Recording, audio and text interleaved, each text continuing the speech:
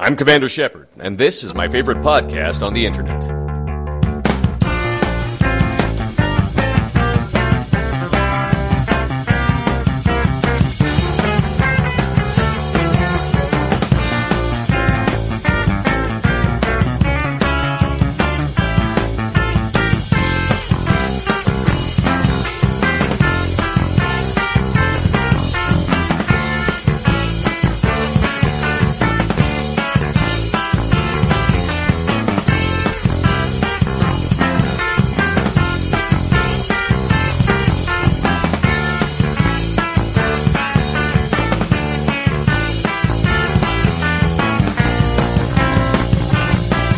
Welcome to the Active Topical Banter Show, RP Gamers Editorial Roundtable Podcast. I am Scott Wachter, and joining me this evening for recording are my co-hosts in no particular order. I'm Sam, and I've joined the Shining Force. I'm Trent, and I'm still alive. I'm Mac, and I have a couple of issues. First off, it's in the same order, regardless of it being no particular order. Second, I have yet to see the round table. So if anybody knows where it is, please let me know. Yes, that's our first order of business. We have lost the table. If you've seen it, tell us where it is. Let it know that we still love it and that we want it back in our lives. I miss it greatly. I need that round table back. It covers my pantslessness. So it lets us be pantsless yet in the same room. Exactly. The other order of business is that we are now on Google Play's podcast service. So if you're an Android person who really never nailed down on a podcatcher, I guess that's what that's for. So there's a new subscribe button on the archive page. I can only see it. I can only see it as an owner, so I don't know if there's a review interface at all. But there you go. All right, good job. If it's if like I could figure out how to navigate Google Play, that would be awesome too. If it's kind of built onto the side of the music thing, the music streaming. So maybe there's like thumbs up, thumbs down, but that's purely for your benefit, not theirs. I don't know. That's what I got. Sounds about right. Yeah. So tonight our topic is the nature of Japanese to English localizations, pros and cons on style, some other particularly relevant issues of the day. And I'm just going to start by laying out what I feel are the four key schools of localization. They are, of course, Carl Masick, Victor Ireland, Ted Woosley, and Mid-Naughty's Naruto fan sub. All right. Bring it. Yes. Obviously, Ted is the best, because he works really hard at it. Or did. I don't know. Ted Woosley's dead, right? No. Well, I think he works at Microsoft, so yes. Okay. He's not doing the making Final Fantasy III really awesome in English, is what I'm saying. Yeah, he doesn't do the video game translation localization stuff anymore. I'm pretty sure he works for Microsoft. He did back in 2007, but he might have moved on somewhere else. I have not been following Ted Woosley, or Woolsey. I can never pronounce his name right. I feel like you're missing a school of thought on here, but I'll come back to it later. All right. Which is the Jessica Chavez school of localization. Drink lots and cut your hair a whole lot on Twitter, because that one works. We love that woman. Sorry. I don't think from the main point. I don't. Yeah, but that's what I'm saying is that obviously Ted is best, and there's a camp, particularly Mid-Naughty's Naruto fans that really like Mid-Naughty's Naruto fan sub style, where it's still half in Japanese, and I'm like, no, I'm gonna be the guy that says no. I paid Scott, for a work in English. God damn it, Scott. I might need some help here. Why don't you give us a brief rundown of these four schools of thought? All right, so I would like some clarification.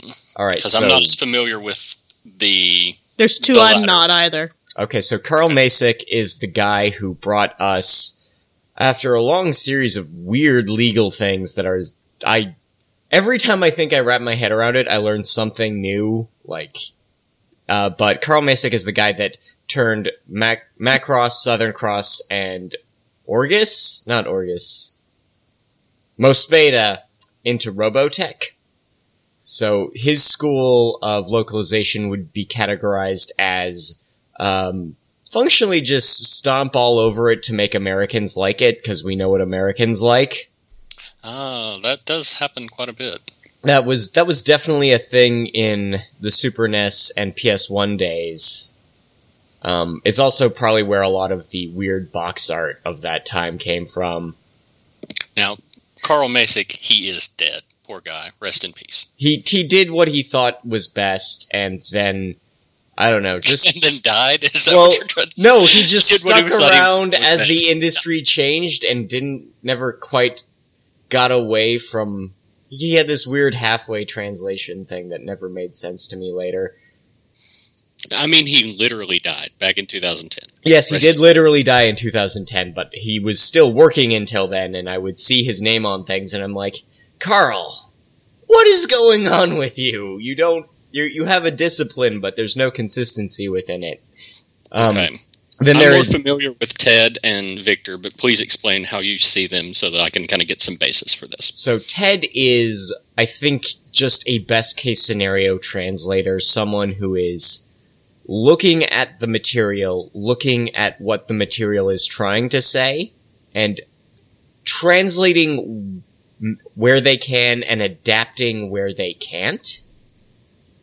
If you follow, son of a submariner. Yes, exactly. That you need to maintain the alliteration and the fact that there are no submarines in the desert. And you spoony bard? Hey, they checked. The man, hella spoony. Yep. Hella spoony. All right. Was he? I don't think he was credited for the spoony bard because I thought he had already been.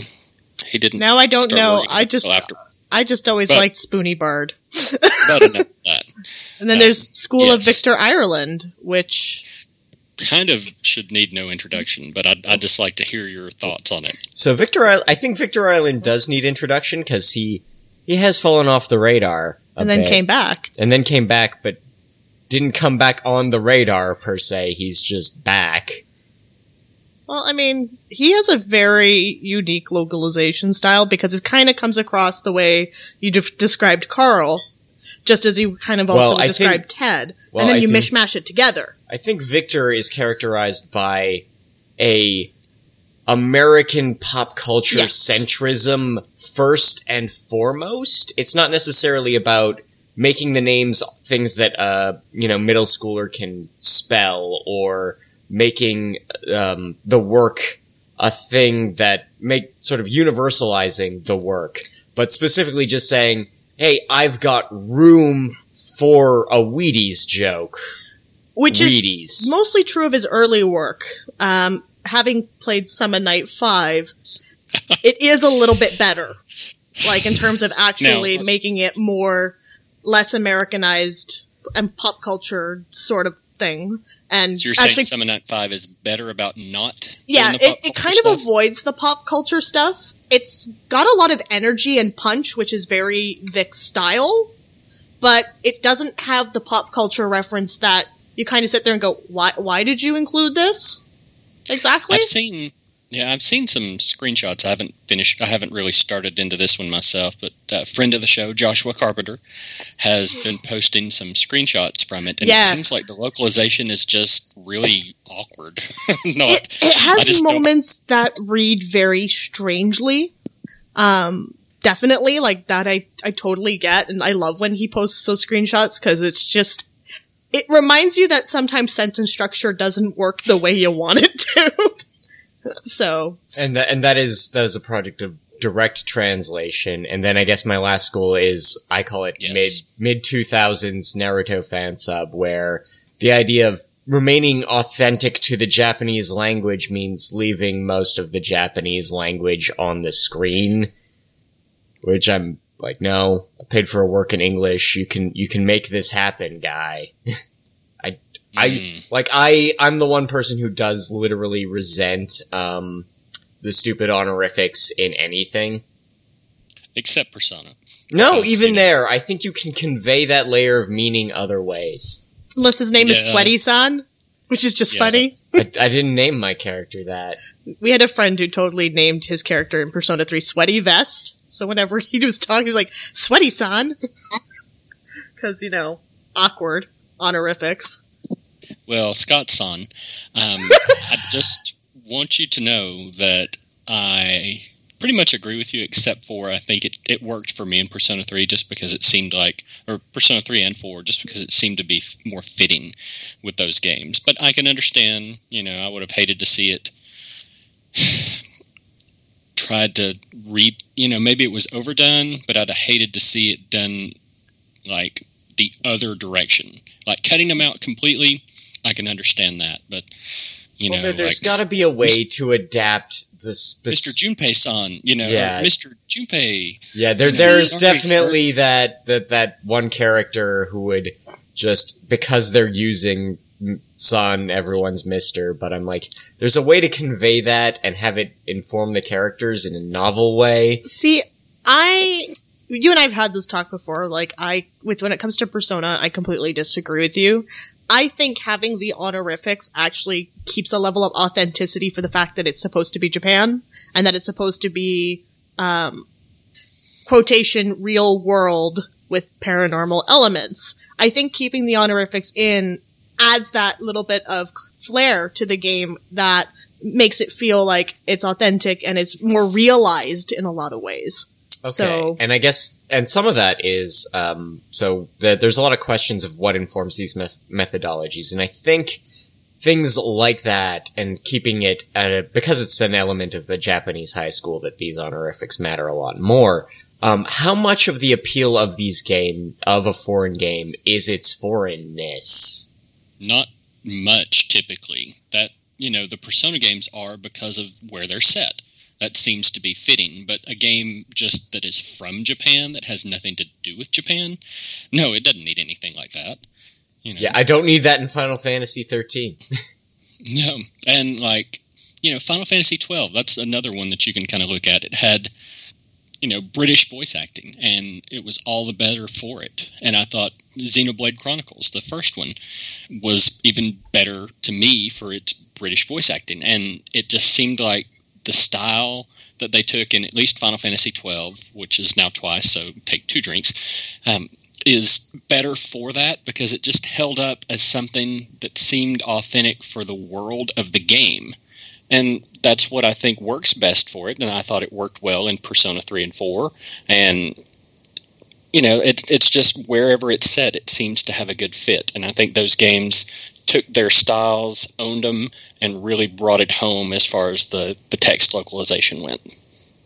Right, but I think, okay, how much of, you mentioned British voice acting, and I know that game in particular was dubbed by NOE, but how much of that is, do you feel like they kind of, okay, had they gone full BBC production of a Greek play where they start assigning specific, British accents to certain nations. I don't know if you're familiar with that theater trope, but where all I am now. Well, okay, so in British theater, all Spartans have Scottish accents, whereas all Athenians speak with the BBC radio English, which is not quite like educated London, but pretty much just educated London. Okay. And so, in adding that layer of inflection, the fact that there's What's-His-Face from Dragon Quest, who is Cockney. Oh, Yangus. Yeah, Yangus is Cockney as far as the English team is concerned. Well, as sort of a substitute for, I'm guessing, what might be a Japanese regional accent in the original. Dragon Quest, well, I'm going to use Heroes as the example since it's the one with actual full voice acting. Because it's set with that medieval fantasy style, they mostly went with the idea of using English accents to show that level of, authority and royalty. Though, funny enough, the main king character, he's the only one that doesn't have a really weird British accent. His voice is very different from some of the other ones, what's the name of the slime character? Helix? Helix. Yeah, like, Helix has very peculiar British accent where it's, he's the small boy trope. Oh, I'm just a wee Cockney lad. I'm Keith Hampshire. I'm the original Oliver. That's actually the exact voice that Helix has, only poorly done. But similar idea. A very convincing small British boy. I would like some more. Decades later, I will be mistaken for a Canadian working on a pirate radio station, even on Wikipedia. Thank you, Scott. Oh, you're making me feel so uncomfortable. That's the point. That is the goal. But I personally think that the Cockney accent with Yangus is actually perfect, considering, he's kind of a bit of a thug. He's a lovable one, but, he's a scoundrel, and I think that having that Cockney accent is in the helpful. Japanese version, he is some sort of coolie stereotype, so they're giving him Cockney as an equivalent. I think for Dragon Quest Heroes, the voice acting was actually very spot on in terms of how they localized the text. And I think those little additives like Yangus having the Cockney accent really highlight how good the writing actually was in that game for, Dynasty Warriors Dragon Quest. I love that game. We will not speak ill of it. Yeah, I mean, they've always taken good care in the Dragon Quest games, I think, with, the debatable exception of 4, where they took the accents and made them very, very, very, very, very, very different. I'm not sure how much you all remember about Dragon Quest. 4 did have a very weird localization. I found it kind of difficult to understand at times, whereas when I played 5, it's like they had kind of cleaned it up in a way where you could kind of understand some of the slang that it had been throwing in. Now, I don't know if that's something related more to, the DS remakes having a different localization or not, but I found 5 to be actually comprehensible in terms of the accent use versus what 4 did. Yeah, they scaled it way back in 5. 4 was, very, I can't say enough varies about how strong all of the different accents were. And it was interesting to me. And like you said, it went from, but thou must to really, really, if I say very one more time, smack me. It's the slang usage in 4 because they were playing with so many different English accents. Mm-hmm. And trying to only put them through text, it doesn't convey it the way if you had it voiced. Agreed. And I liked it, but it was hard to read, and it did get a little too far at times.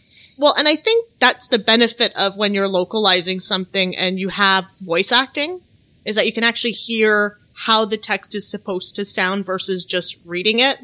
And that's where Dragon Quest IV's localization does in fact fall flat, because if you don't even know what the accent it's imitating is, you kind of sit there and read it and you're like, what are you trying to get at exactly? Whereas if you have voice acting, it's always Welsh. If you have the voice acting, voice gives context. So that always helps in a lot of ways. And then, they were smart. Dragon Quest V, they scaled it back so you didn't feel like an idiot reading it. Yeah. Cool. Blimey. Stop with the core blimey. You're gonna go play Dragon Quest Heroes right now, mister. Cool. Blimey. Have there been any games where you thought the localization, the text localization, really harmed the experience for you? I know we've talked about some good ones and ones that we like, and I agree. Let's get Trent in there. Yeah. Final Fantasy VII. Oh God, yes. Okay. I mean, the PS1 era is I think PS1 is almost like the free space on that bingo card. But there were games that were were well localized games on the PS1 though. But they were few and far between. I think it's sort of categorized by being kind of rushed out a lot of times. Well, yeah, it's the hard thing about it is it's hard to know. And think about this for a minute. I would argue that it's hard to know when a localization has really been botched. You have to really be a fervent fan of a game and really understand everything that's going on with it from start of its development process to finish, to figure out that somewhere along the line the localization process has really been thrown off course. And the only reason why Final Fantasy VII is as notorious as it is because people have gone on for decades now after its original release about how awful it is. And the only games that I am aware of that have poor localizations are the ones that the fans just won't let go of because they were so botched. Like Chaos Wars. Only they would know, though. It's not something that the average gamer would ever be aware of, right? Well, I feel like there's the obvious flags on the field where you just have, grammatical errors that read like someone's. They kind of read like the Hungarian phrasebook sketch. Well, or you have something. Has that happened though? Since the days of the NES or even the Atari 2600, how frequently have you gotten to the end of the game and saw congratulations instead of congratulations? That sort of thing just doesn't really happen in mainstream games anymore. No, and you're right. Like, in a lot of ways, we don't have a lot of cases anymore where that localization work is botched, with the exception of a game called Chaos Wars, which that localization monstrosity went completely public when the game released. And a lot of the problems with that, too, was not necessarily the text as much as it was how horrible the voice acting was in that game. Because I think there's been some games that text-wise were just about as bad, but it was really, really awful. I mean, comedically awful. You and I were thinking of the exact same game, Sam, of Chaos Wars, because it just got so publicly noticed how bad the voice acting was in that game. And now people play it for fun because they want to see this monstrosity, out in the open. And it's a baffling game that not only that it got licensed, and then the fact that it just was so horribly mismanaged as a game. Like, it shows you everything, what not to do in localization. That's your game right there, because it's such a hot mess. And I mean, there are games out there that do have bad localizations. A great one is the original Muramasa on Wii, which is also a hot mess with typos from start to finish. A typo on the first screen, and you kind of look at it and you go, how are you releasing this without proper proofreading? Thank God Axis fixed it. Yeah, I'm with Trent's point on this, is that it doesn't happen as much now, because I think what we've seen is more of a consolidation of localizers. We went through a time during the late PS2 into the PS3 era where we had a whole lot of independent companies popping up that were trying to jump out onto the field, do some localization. A lot of companies were just getting their start during those eras. NIS America, Xseed, they were all kind of getting their wings going during this time. But there were other companies, like the company that, like O3, that did Chaos Wars, that just, did like a small handful of games, and that was it.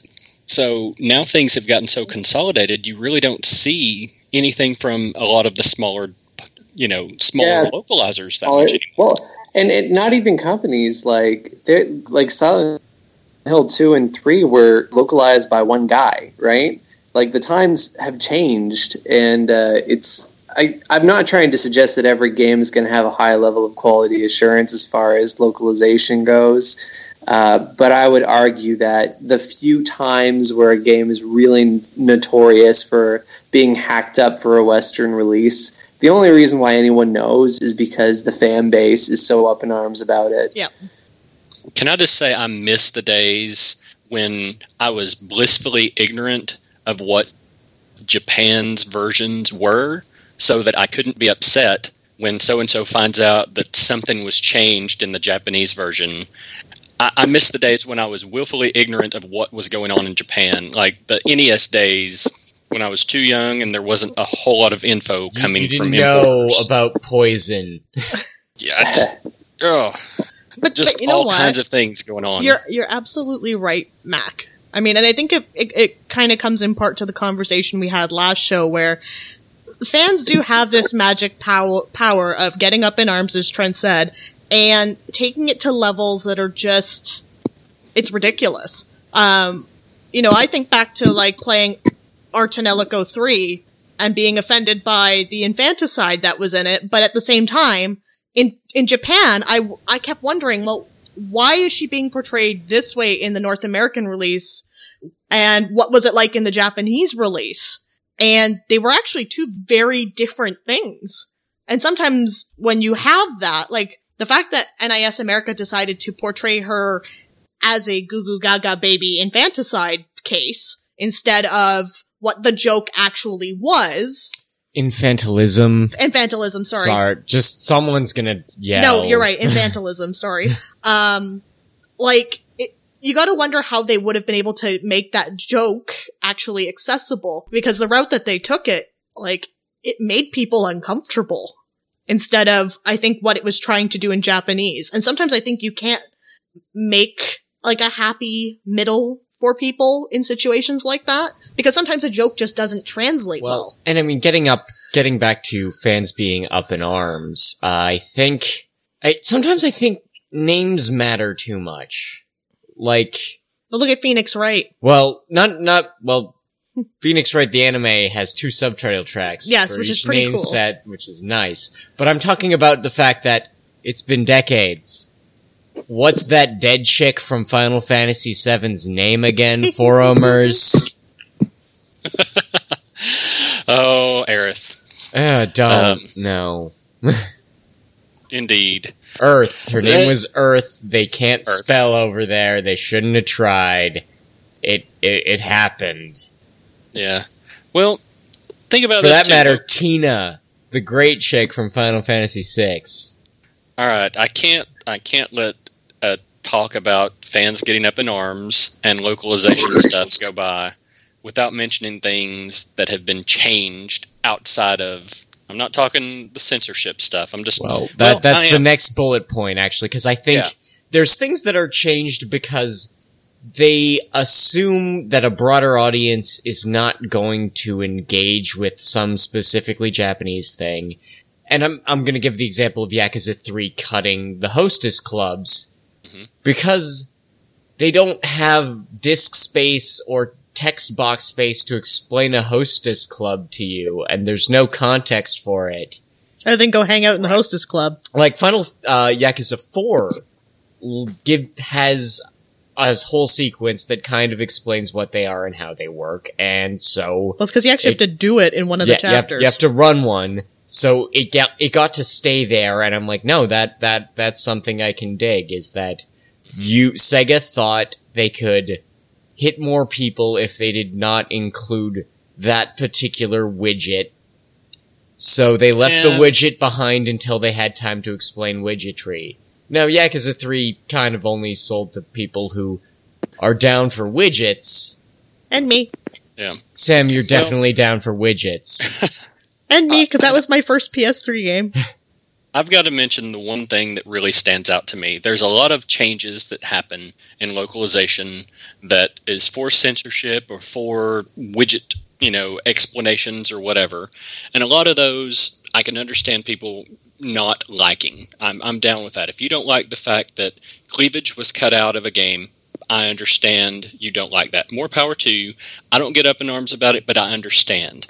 I don't think that changes the content of the game, like Xenoblade. Well, if cleavage is core to the character somehow, that's true, and that very well could be the case. But Xenosaga Episode 3 had to edit down in order to keep a teen rating instead of a mature rating. Cut out instances of blood within the game. Now, seeing dead bodies around with blood around them is one thing, but there is a clear cutscene in one point where the main character is having a flashback of, like her parents being killed and seeing the blood pour out of their bodies and like putting their hands out there to stop it and to try to catch it and looking down at it, and it's cut out completely. Not that I have to see blood in a game, but it was a key point. It was crucial to the moment of what was going on in the game. That was the whole point of the flashback, seeing that. and it was cut out completely. Now, that's what I have a problem with, is when it changes the story in a game. It changes the content. It is now definitively, observably, measurably worse for the change. So the fact that, say the entire cast of Bravely Default is 2 years older just so they can get away with all the things they do, because, America has some different ideas about different things and whatever. And Nintendo likes to maintain a family-friendly image. Mm-hmm. That's a pretty benign change, but then there's the moment where you're like, the characters, why is everyone bleeding chocolate sauce in this cutscene? Well, Mac, speaking of the example you've given, here's another one that I know you have some strong feelings on, which was back in the Sega CD era. Remember, Quark dies in Lunar, and then they decided to change it that he was just imprisoned. Now, funny enough, since both those games were localized by Victor Ireland, I'm still baffled by that change, since he's outright murdered in Sega CD land, but... Well, that's the big thing, is that one wasn't a localization change as much as the whole game, the way it was designed in Japan changed, right? Changed, yeah. Okay. So, because I always thought that one was a little weird, but yes, contextually. That's why I like the original for its darker setting, but that's a total different point. But yes. No. I know lots of people get upset when, characters' outfits are changed or costumes are changed. Or you like can't pet people's faces, because, speaking of widgets, that is the weirdest, jittiest thing in the to come to that franchise. And I'm like, there's an opportunity for this to become a revision pass, yet another revision pass, and for another set of eyes, functional to, another arm of the publisher to say, no, this is weird and wrong, and I don't think this adds anything to the game. Let's not make the characters I'm trying to pet each other. I'm trying to pet Scott's face. No one can see that, though, but I've been petting it. He's got a fuzzy face. My problem is, I don't like when content is cut from a game. Optional content, whatever it is, I understand the reasoning behind a lot of the decisions, and they don't offend me to the point of signing any kind of fan petitions, but I don't like content being cut because I don't always trust the content cutter to truly make the best decision for me. If a game's coming over and it's going to be made better by something, sometimes that's true, sometimes it's not, but cutting it out completely, I always have issues with that. Even if I don't give a crap about that, I don't care about face petting. That means nothing to me specifically. But just the fact that had to change, again, it goes back to I wish I was willfully, blissfully ignorant. Like you just got to have a new Fire Emblem game, and you never learned about face petting, or you got a Bravely Default and didn't have to look at anyone's panties, and it was just fine. It's like, why would I need to see this character's panties? But panties? Face petting raises the affection level, Scott. Sam, I am petting my wife's face right now. I'm uncomfortable. She does not like me more because of this. This is like science. We can all participate in this science. I would like you to approach your significant other in a situation where you are both alone in the same room and just start petting their face and see how they react. Report your findings back to me. We'll get a grant. It's gonna be great. Well, my wife and I almost didn't get married until I went and petted her face. It took me 5 or 6 times, but eventually hearts showed up above her head, and we were able to marry. We have yet to have any kids. That's Well, it takes a lot more face petting to get kids. So Trent, does this work on Kelsey? Well, I don't know if she's a big fan of me touching her face like that, but she is a big fan of me making her food and doing the dishes. Well, take a stylus and get to it. Tell me how it works. Report your findings. We want to get our grant now. I don't want to confuse the issue. I totally understand the dislike for ridiculous censorship, because a lot of times it happens in the name of, the puritanical beliefs that everybody has to be protected from anything that looks partially revealing, and I think that part is ridiculous too. Some games may have been better initially if they didn't have those things in there. They may not have, but you know what? There's changing them, and it seems like Nintendo really is the one that's mostly to blame in these cases, because they are the criminal of the hour for this. Yeah, they're the ones that are changing a lot of stuff. They did with Fire Emblem, Tokyo Mirage Sessions. We've got Bravely Default, Bravely Second, things that have changed there because of sensitivities to certain things, and that's a big issue in just changing content just because it has to fit the ideals here. But I mean, they're well within their right to do it, and people are well within their rights to turn it away. I'm not a fan, and I think just leave the game as is, and if the content's optional, ignore it. The one I saw for Tokyo Mirage Sessions, where a character goes, like in the Japanese version, transforms into a bikini, and then in the American version she's wearing some like hipster sweats or something like that. It just looks really weird, but without knowing the context of what actually goes on in that scene, I didn't read the text because I didn't get a chance to really read what the English text was saying or get a good idea what's going on. But it was a big I have change. No idea of anything that's going on in Tokyo Mirage Sessions. I just see things from it and I'm like, it doesn't build. Like I'm not, it's like a puzzle. Like, I mean, and I'm just like, so there's a duck here and some clouds, and I have no idea how these relate. And that's my experience of Tokyo Mirage Sessions. I hope that when I find time to play it, it clicks. Or it could just be a bunch of ducks and clouds, and I'll never know why. It very well could be. But those kind of things don't make me not want to play a game or not support a company, but they don't make me happy either. If I thought my, boycott or something would do any good, that'd be one thing.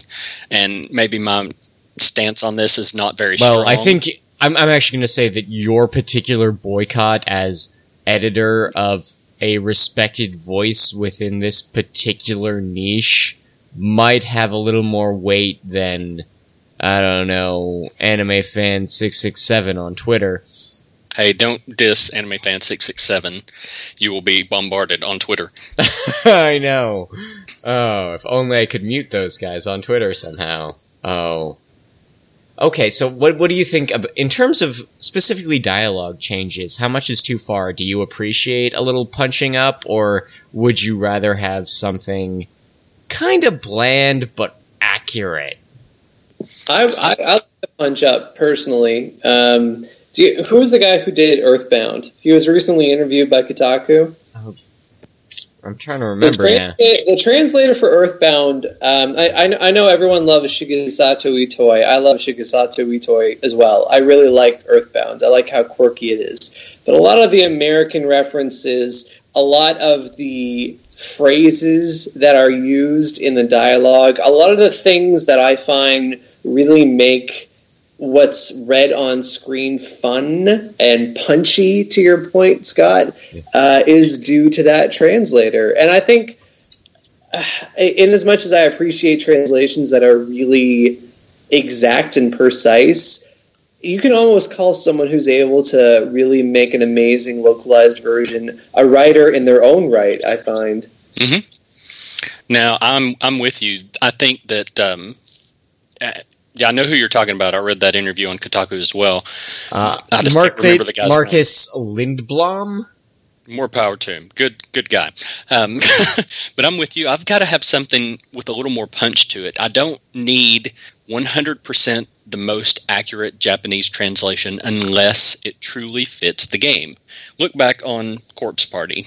My buddy Tom, I've got to say, the whole butter up your pooper line that is in Corpse Party may have been the most accurate Japanese translation that fit that scene. Well, speaking of one particular one, is that Sam, when she comes back to a particular Victor Ireland game, always uses the phrase, "I'm going to turn you into a beehive," as an example. That's not one of his. That's Star Ocean 2. Star Ocean? Okay. Whoever translated Star Ocean 2 is, I'm going to the Beehive line, yeah. Yeah, so Sam would always bring that up as like, man, that game had some weird localization, because who thinks that's a thing? And I had to tell her, no, that's what Japanese gangsters say when they open up with a machine gun. Which I didn't know. This is what you get when you read old manga.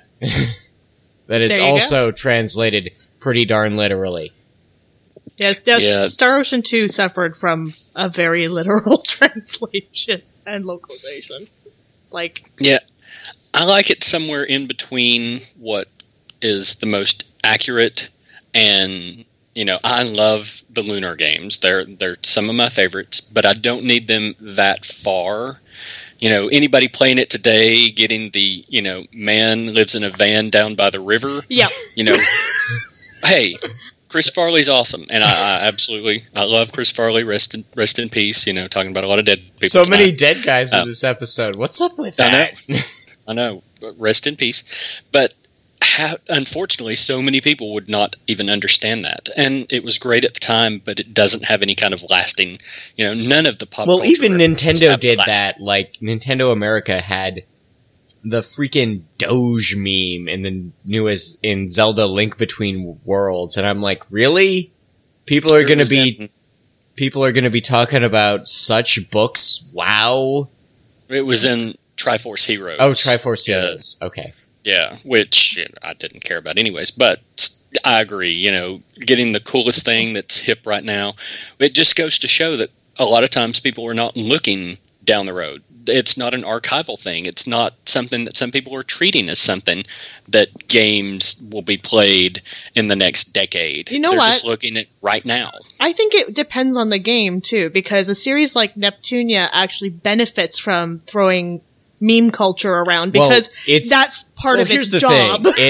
Neptunia is a game about Japanese meme culture. Yeah. And when one character who is a anthropomorphized social network shows up, they did not translate the particular memes of that social network. They made her NIS America's Twitter account. Yep.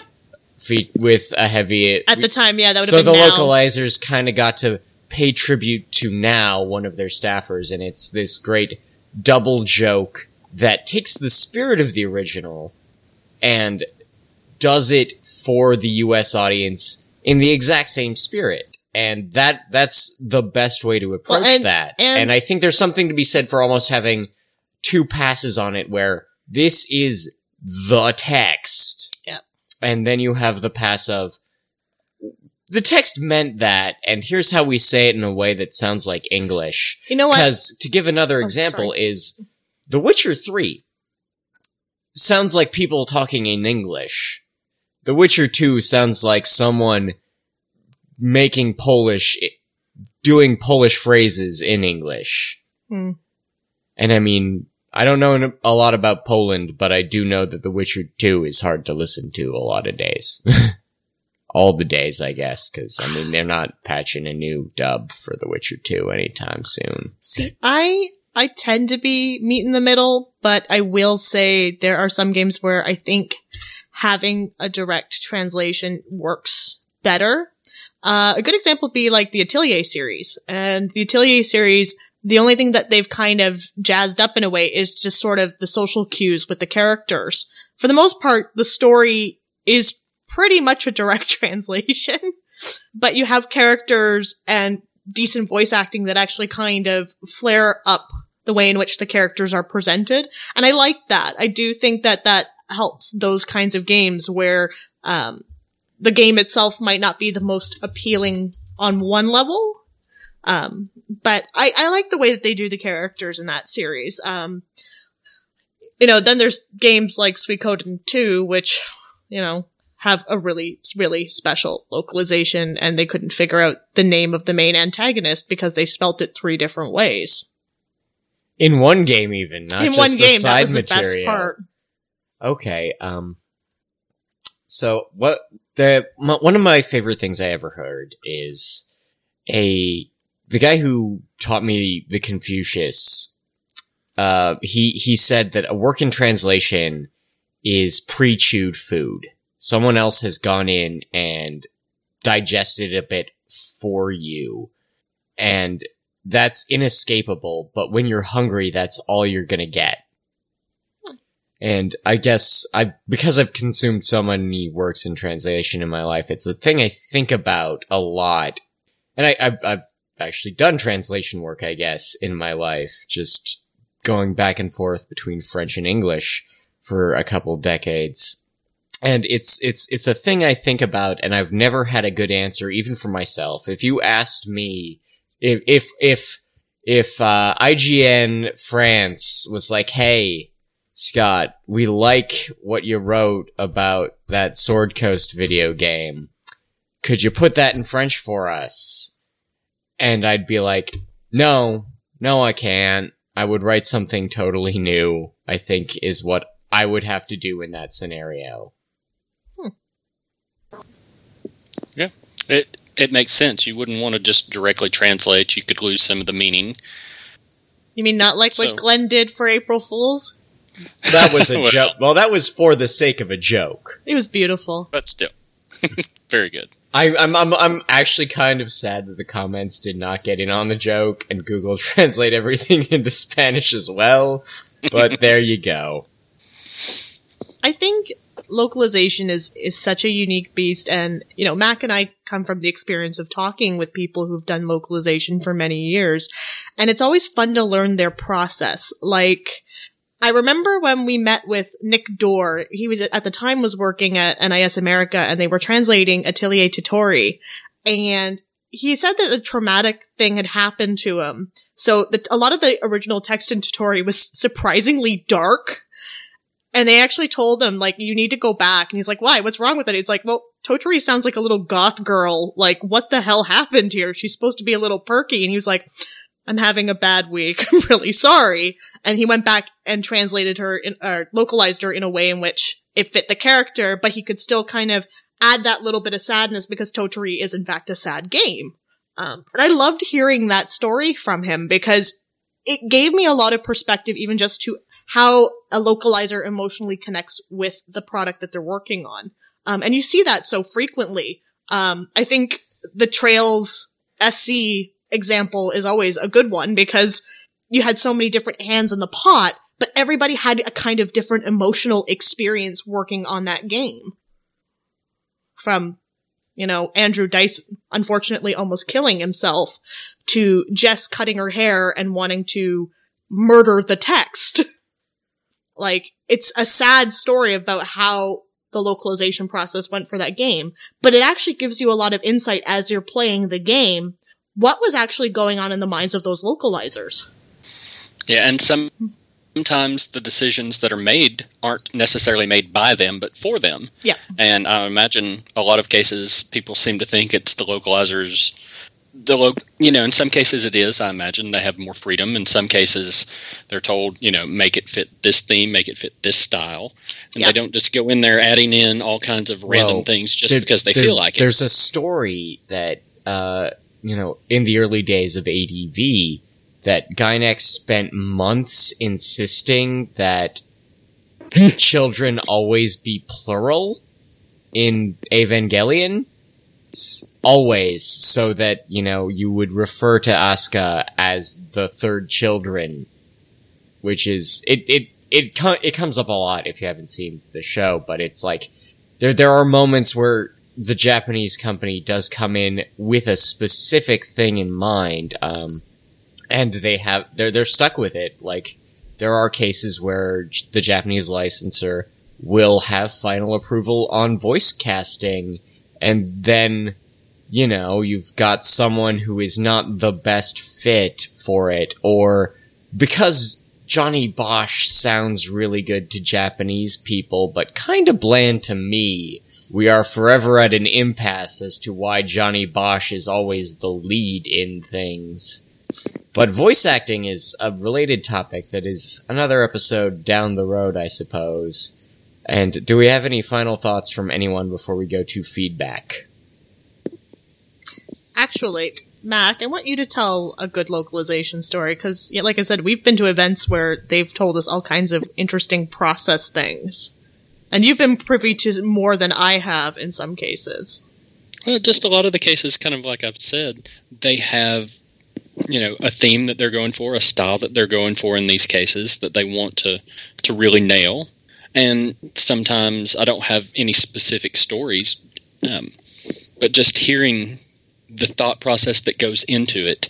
It's not just, we're going to fill this full of memes because we want to. There may be some people that do, and a lot of times that happens maybe in companies that are bigger that kind of want to do that, or if they think it would, resonate more. You don't see that in every single game, especially nowadays. Well, you get the people who also, that also care a little too much. I remember the first Run to the Sun that we went to together, and it was Scott from Atlas who was like, is Glenn here? Because Glenn had actually found something in, it was Class of Heroes? Class of Heroes. And I remember because, he wanted to make this giant banner to thank Glenn for something. It was a really small error, but it was enough that it was detrimental to Glenn finishing the game. Interestingly, I remember because we had this weird process where we had to send Glenn's files over even because they didn't actually even know what the error was. And it turned out it was in fact a localization error. I remember that was a really interesting one. All right. So feedback in this case is we didn't get a lot from the forums, but we do have a new listener who goes by Winter Disa on Twitter who bombarded us for a couple of days while she was on a podcast backlog blitz. We like you.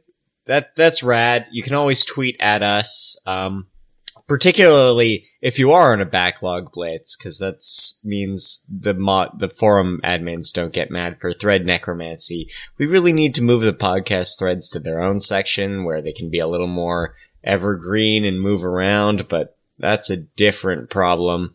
But the one thing that I do have to highlight is the reason why my call out is not to leave us 5 stars on iTunes, but to share with your friends is that iTunes breaks things up by region. So she gave us a 5-star review. And if you go to our iTunes website page and then find this little chunk in the middle and change whatever your 2-letter country code is from that to NO, you can finally see it. Because, worldwide content needs locked down, localized reviews. So there you go. So if you're looking on it in the US, you'll see Mac giving us a 5-star review. And if you're looking at it from Norway, hey, sup Norway, you'll see a different 5-star review. And if you're looking at it from Canada, you'll see nothing. And that's just how iTunes works. So yeah, review if you like, but honestly, just pimp us somewhere you think people would listen to us. We appreciate any, sort of feedback and or ratings. We're not picky. Disa's been actually very interesting to talk to. I quite like her. So thank you for commenting and leaving us messages on Twitter. You're rad. And remember, of course, that the Sam Marcello fan club is still accepting members for the low introductory price of $9.95. It's your really sweet ballpoint pen. Sam's face is on it. I don't want it. I don't like this anymore. Authentic fan club pens with Sam's face. These are ugly pens. Trent, what are your final thoughts? I feel like we've neglected you, and I love you, right? Oh, I love you too. I don't really have too many thoughts on localization. I'm sure you guys have noticed that. The biggest thing for me is just I want the people who are converting this for Western audience to actually be fans of whatever they're working on. I know that sometimes they're just professional translators and people have to eat, but I would really hope that anyone involved in localization really earnestly put in a solid effort to understand the work that they were converting and really try to transfer over the spirit with it too. Hear, hear.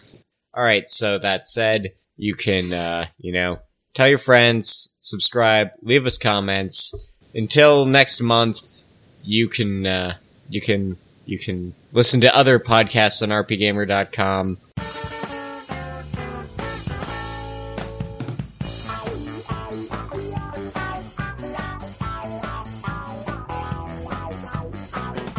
The Active Topical Banter Show is an RP Gamer production, all rights reserved. Visit rpgamer.com for contact info, discussions, and other great content. Music by Nobuo Uematsu, arrangements courtesy of ocremix.com.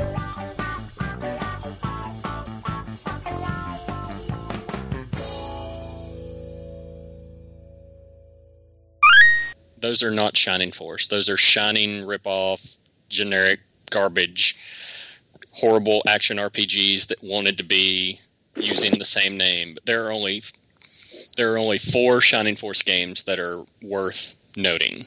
Okay. Shining Force 1, 2, and 3. 3 consists of 3 different games, though. And then there is Shining Force CD for Sega CD, which included the Game Gear version, which is on 3DS. So, which is that Hedra one, right? Yeah, sort of Haja or whatever. It's the most generic of all of them, but it's still, it's cheap and slow and, kind of the crappiest of the bunch. But Shining Force 1 had a remake on Game Boy Advance, which was really, really good. I don't know where I'm going with it yet. I gotta sit down and actually think. And then I beat Tales of Zestiria yesterday because I was like, I want to beat a Tales game because Tales games make me happy, and this one was depressing. Aww. I was like, Tales is not allowed to be depressing.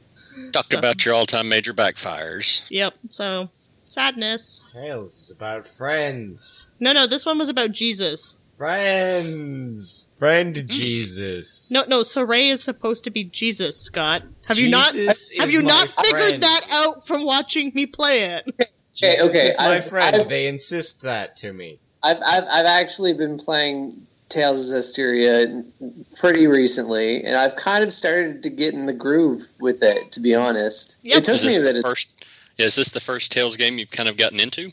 I mean, I like Tales of Grace's Zeph. I remember playing Tales of Destiny and Tales of Destiny 2 on PlayStation with my older brother. Mm-hmm. I played Tales of Symphonia when it was out on the GameCube the first time round. But the thing about the Tales games is that I just always felt like I was never really mastering the combat. Like I was making choices in combat that maybe weren't the best choices, but it's so hard to figure out what the best choices are. I don't know. It was so action oriented that it just didn't really groove with me, I guess. I'm with you there.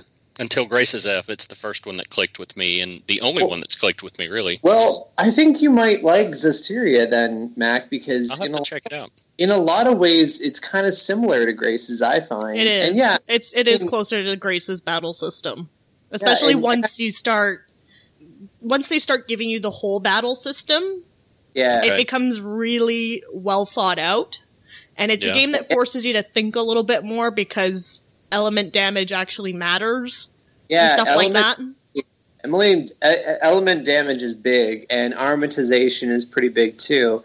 And I mean, what I found really interesting is because I've heard some people say, like, where you can armatize, why not just armatize every single battle? You can. But if you actually want to develop your skills and just become a better all-around fighter, there is incentive for you to play normally and really only bring the armatizations out for boss fights or heavier set enemies, that sort of thing. I don't know. And in spite of the fact that some of the graphics look like they're like late gen PS2 era, and in spite of the fact that Sorey is indeed he's Jesus. Fantasy Jesus, 1000% he is.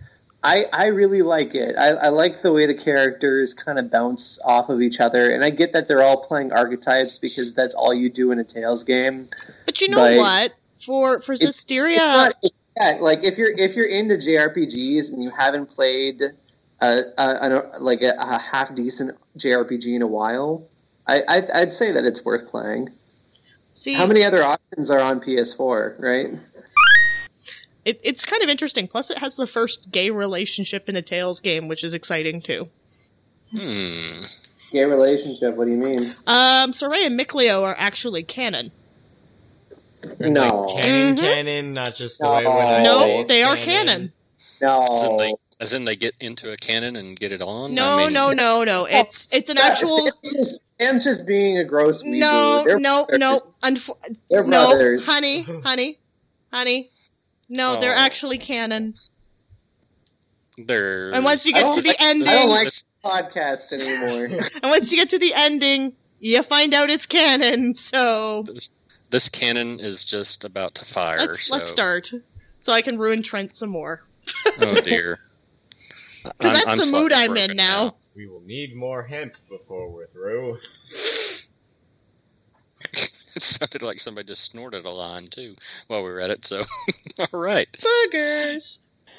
Do you want me to sing the Shining Force song? I will sing it this whole way through. Don't make me break out my PSP on you. Sorry, going back to the pants thing and hearing that first bit. Mine went to a wrong place. That was not canon. Canon. That's now canon. I'm pretty sure the canon ship for this show was Trent and me. Or Trent and Mac. No. It was Trent and Scott when you guys are being surly. And then Trent and Mac when they're being they're disagreeing. And I am paired with no one, which is good and proper. Since I'm actually married to Scott in real life, I don't need to be, canon with him on a show as well. It's the final countdown. See, that's what's good about this is I always have a laptop, so if I need to go take a dump during the middle of the episode, y'all never know. Oh, wait. Did I just say that on air? Whoopsie. Not that would happen or anything.